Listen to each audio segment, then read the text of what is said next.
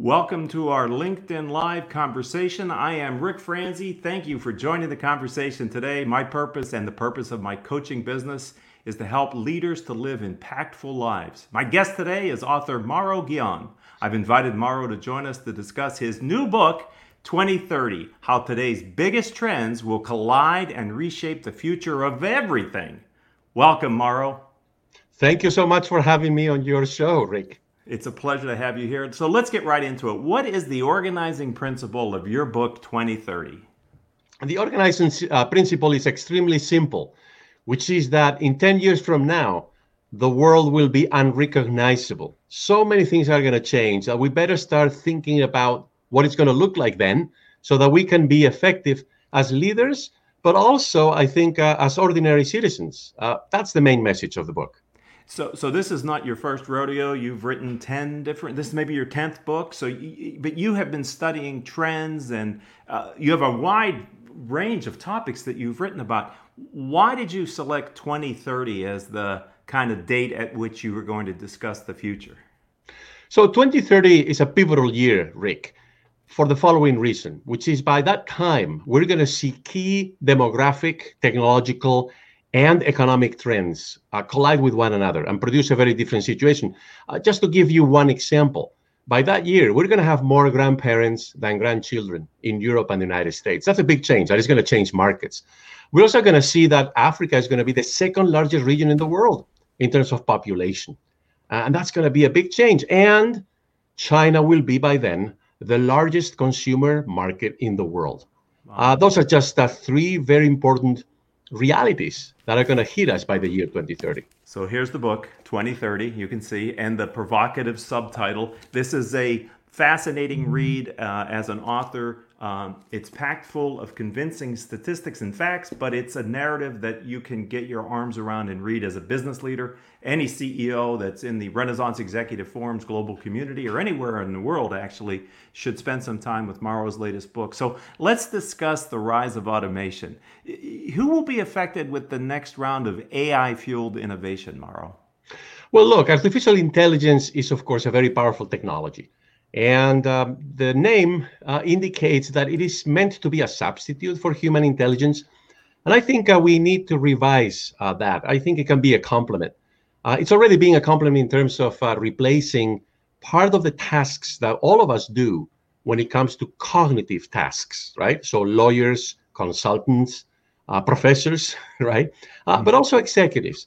I think there's somewhat of a danger that those jobs may become obsolete if artificial intelligence makes huge progress.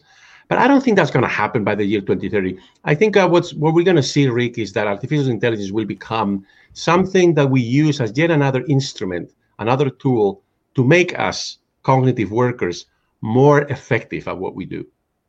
So that's interesting and provocative, by the way you said that, because there are some futurists who talk about AI-fueled innovation as significantly changing the workplace for the cognitive worker, not just the manual worker, but the cognitive worker, whether that be a CPA, attorney, whatever, a professor. So you see it as a much more complementary tool for our future rather than a replacement. I think if we use the 2030, meaning a decade, as our time horizon, then I strongly believe that it's going to be a complement more than a substitute.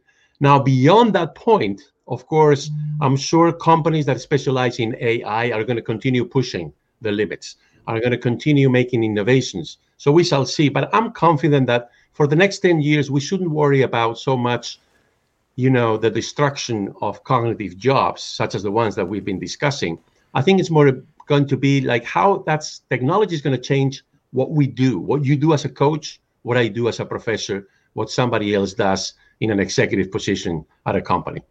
So you have, I had to really cherry pick, ladies and gentlemen, just some questions because we have 20 minutes together. So I had to be careful on what we talked about because there's so much in this book and maybe we can have another chance at another bite at the apple. But you talk about the impact of the collaborative economy on property owners and then the downstream impacts of this. Can you share a little bit more of your perspective? Yeah, so I think, we are at the beginning of this sharing economy. We've all become used, especially before the pandemic, to Uber and Lyft and Airbnb. But I think we're going further in the future in terms of this sharing. And by the way, I think it may be a good thing if it helps us, for example, waste less food, which is one of the examples that I use in the book, or if it helps us also consume fewer clothes. You see, clothing and agriculture are two of the most polluting industries in terms of carbon emissions in the world. Down there in Southern California, where you are, I think you've become keenly aware of the importance of perhaps building, all of us, a new relationship with the environment. And I think a lot of that will hinge on how we behave as consumers. So I strongly believe that the sharing economy over the next 10 years, all of those entrepreneurs that are launching new ventures to help us become better consumers, more conscious of how much we waste, I think they can make a big difference in terms of our adjustment to the climate change phenomenon. So one of the other things in your book that I plan to ask you about that you kind of mentioned at the open is that by 2030, more than half of the world's wealth will be owned by women. That's obviously the first time in history that's the case. What will be the impacts of this? Well, look, the impact will be very large, and it depends on how different you think women are from men, right? And of course, on average, we know that women tend to be more risk averse. They tend to be more interested in security and in the future. So think about consumer markets, for example. They're going to emphasize more investments and more spending on education, on healthcare. Also insurance, by the way. I mean, women prefer to carry more insurance. They prefer more comprehensive coverage. But there's also going to be big changes in the world of saving and investing. Because once again, if women tend to be more risk averse and they care more about the future, then, there's going to be a lot of changes once they own more than half of the wealth, of the net worth in the world. So let's just sit on that for a second. Why will more than half of the wealth in the world be owned by women? Yeah, that's a great question. And look, there's primarily two things going on. The first is that women, unlike 2 or 3 generations ago, they are staying in school. They're going to college, as you know, in greater numbers than men. And there, many of them pursue professional career paths.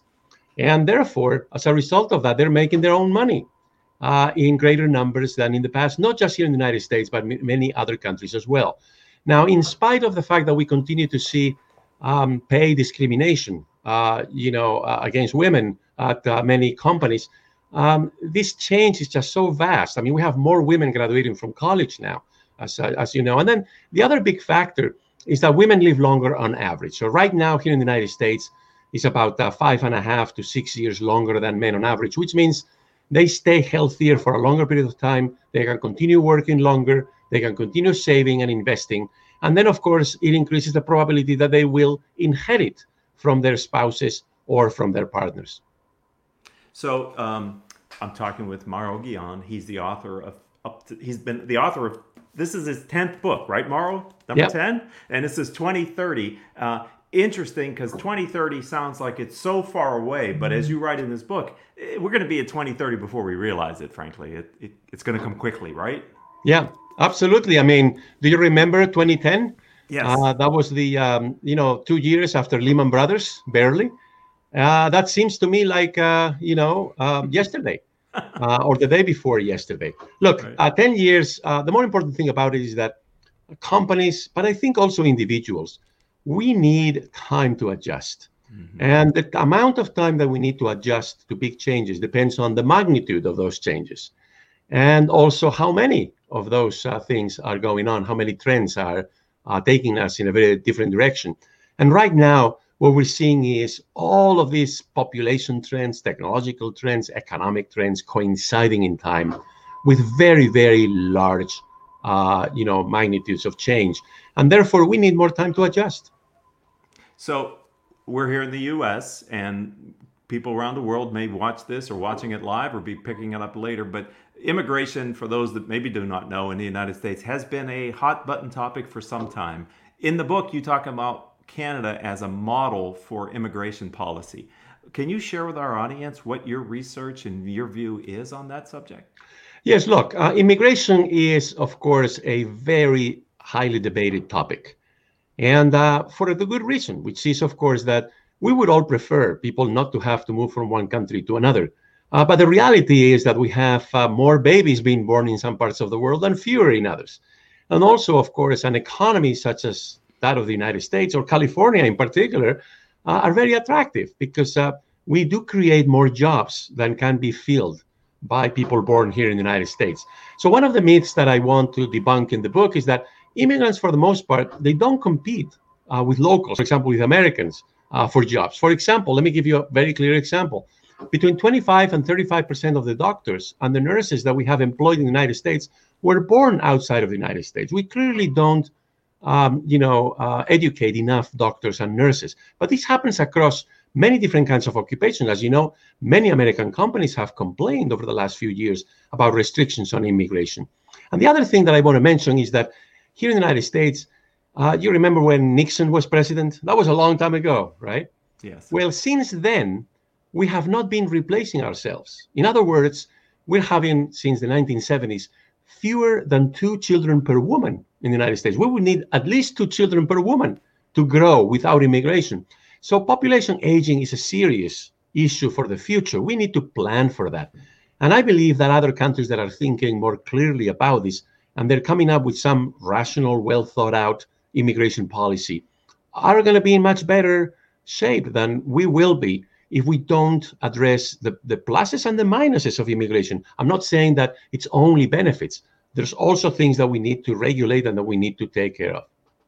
It's interesting to me how your topics and your trends kind of are interrelated. They're not singular in they balance each other. So the fact that there'll be more grandparents than grandchildren in the United States means we have an aging population.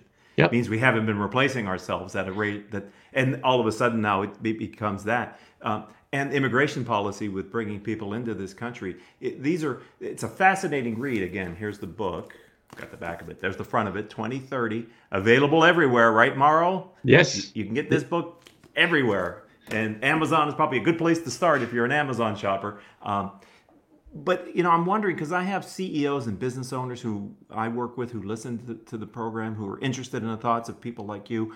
How can we as business leaders approach the societal transformations with optimism and seize the opportunities that they arise? I think that's one of the powers of this book, is helping people to forethink what's going to be going on. Well, look, I teach at a business school, as you know, at the Wharton School. And I spend my entire time when I'm at the office, essentially, thinking about what is it that businesses can do to address some of the biggest problems that we have. And in so doing, by the way, make a profit, right? And pay good wages to their employees. So I see all of these trends that I discuss in the book as big opportunities for business, to both large and small, by the way, to offer solutions to those problems, right?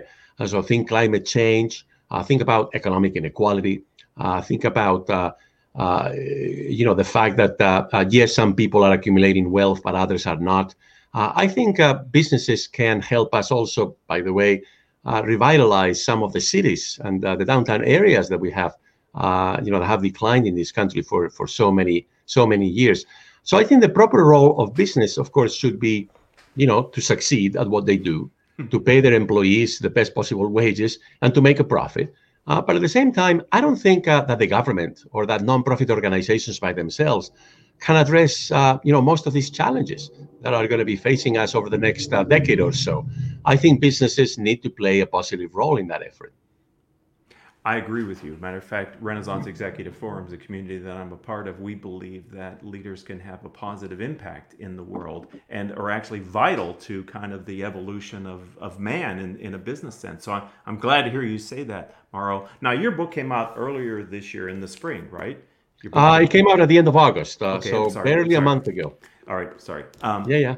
But I know that you had to, and you do, address the trends and the impact of COVID-19 on the trends. So I'm just curious, from your perspective, all that's in there, what would you talk to our audience about? What has COVID-19 done to the trends that you were studying and researching prior to publishing the book?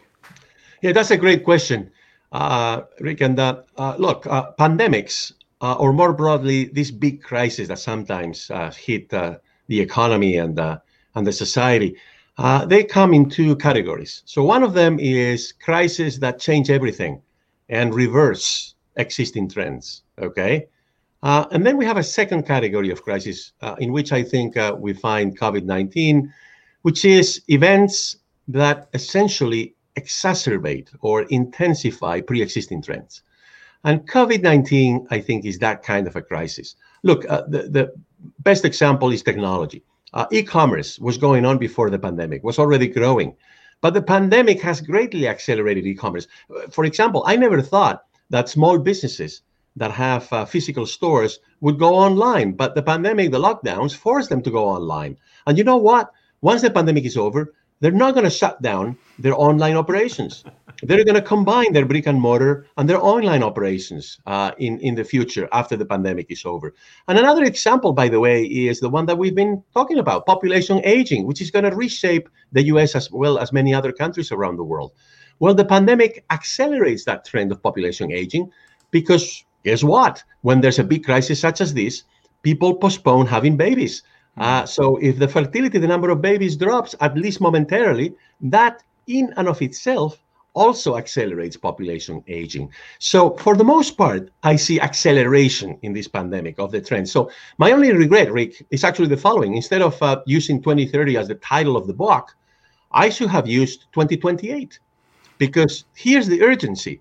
The future is arriving faster as a result of this pandemic, much faster than we thought. That's a sobering thought, Mauro, that it's actually accelerating. So if you mentioned that you teach at Wharton, if someone would like to learn more about you as a speaker and an author, as well as an educator, how do they get in touch with you or learn more about you? Well, they can get in touch with me over LinkedIn or also by sending me an email. They can easily find my contact information online if they Google me. And I should also say that I have two websites and they're linked. So one is mauroguillen.com, my first and last name with no spaces. And the other one is the Wharton School. So you can also Google me and you will find me.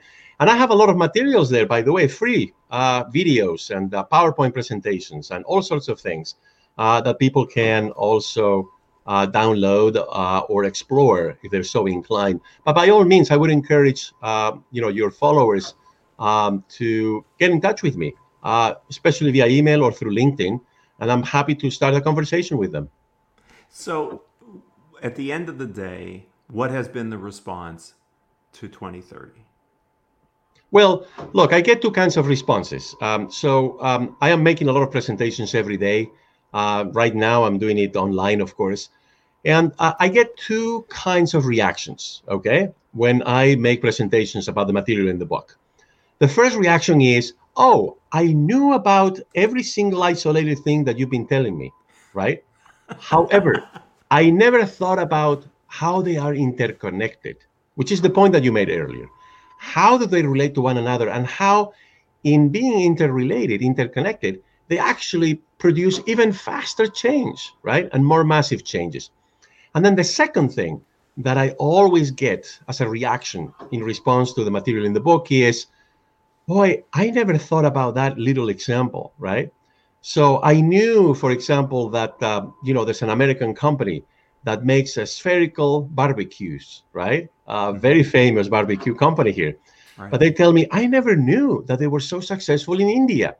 And you see, Rick, the challenge there was, who in the world in India, right, of all places, eats hamburgers, right, made of beef? So the company, this American company, succeeded in the Indian market beginning about 8 years ago or so by persuading Indian consumers, which is the new middle class, hey, you have to think, right, about barbecues as a social thing, right? Not necessarily as something that you associate with hamburgers. So this is just a very simple example as to how, for example, we see a successful company in the United States that has a product that perhaps would never succeed in a place like India. But hey, the Indian consumer market is growing very fast. And after China's, will eventually become the second biggest in the world. And here you go, you have an American firm that has succeeded over there.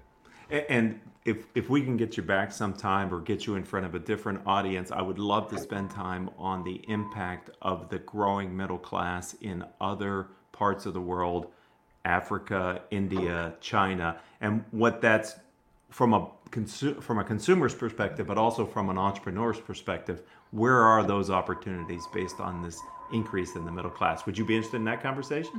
Absolutely. I would be delighted, Rick, to spend more time with you because I actually think that the questions that you're asking strike the right balance between being challenging, but also being, relevant to what's going on right now in the world. Well, there's so much in this book, ladies and gentlemen. You see it over his shoulder, 2030. If you love to learn about the future, if you're curious at all about what's coming, if you have a business and you're a CEO and you're doing a 5 and a 10-year plan, you got to read the book. You got to understand the trends, I believe. They will help you and your management team and your leadership team to plan for a brighter future. So, Mauro, thank you very much for giving me your time. I've really enjoyed this brief conversation that we've had today here on LinkedIn. Thank you for inviting me, Rick.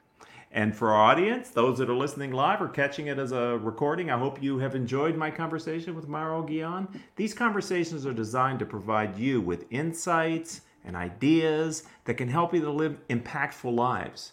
I would ask that you connect or follow me on LinkedIn if we're not already a first level connection. And as I mentioned earlier, my business partner is Renaissance Executive Forums.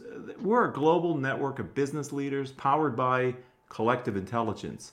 I would encourage you to reach out to the Renaissance Executive Forums partner in your city or your country to learn more about our global community of leaders. And until our next time that we get together, I hope these kind of talks help you to live an impactful life. Mauro, again, thank you so much. You're such a gentleman. I've enjoyed it so much. Thank you, Rick.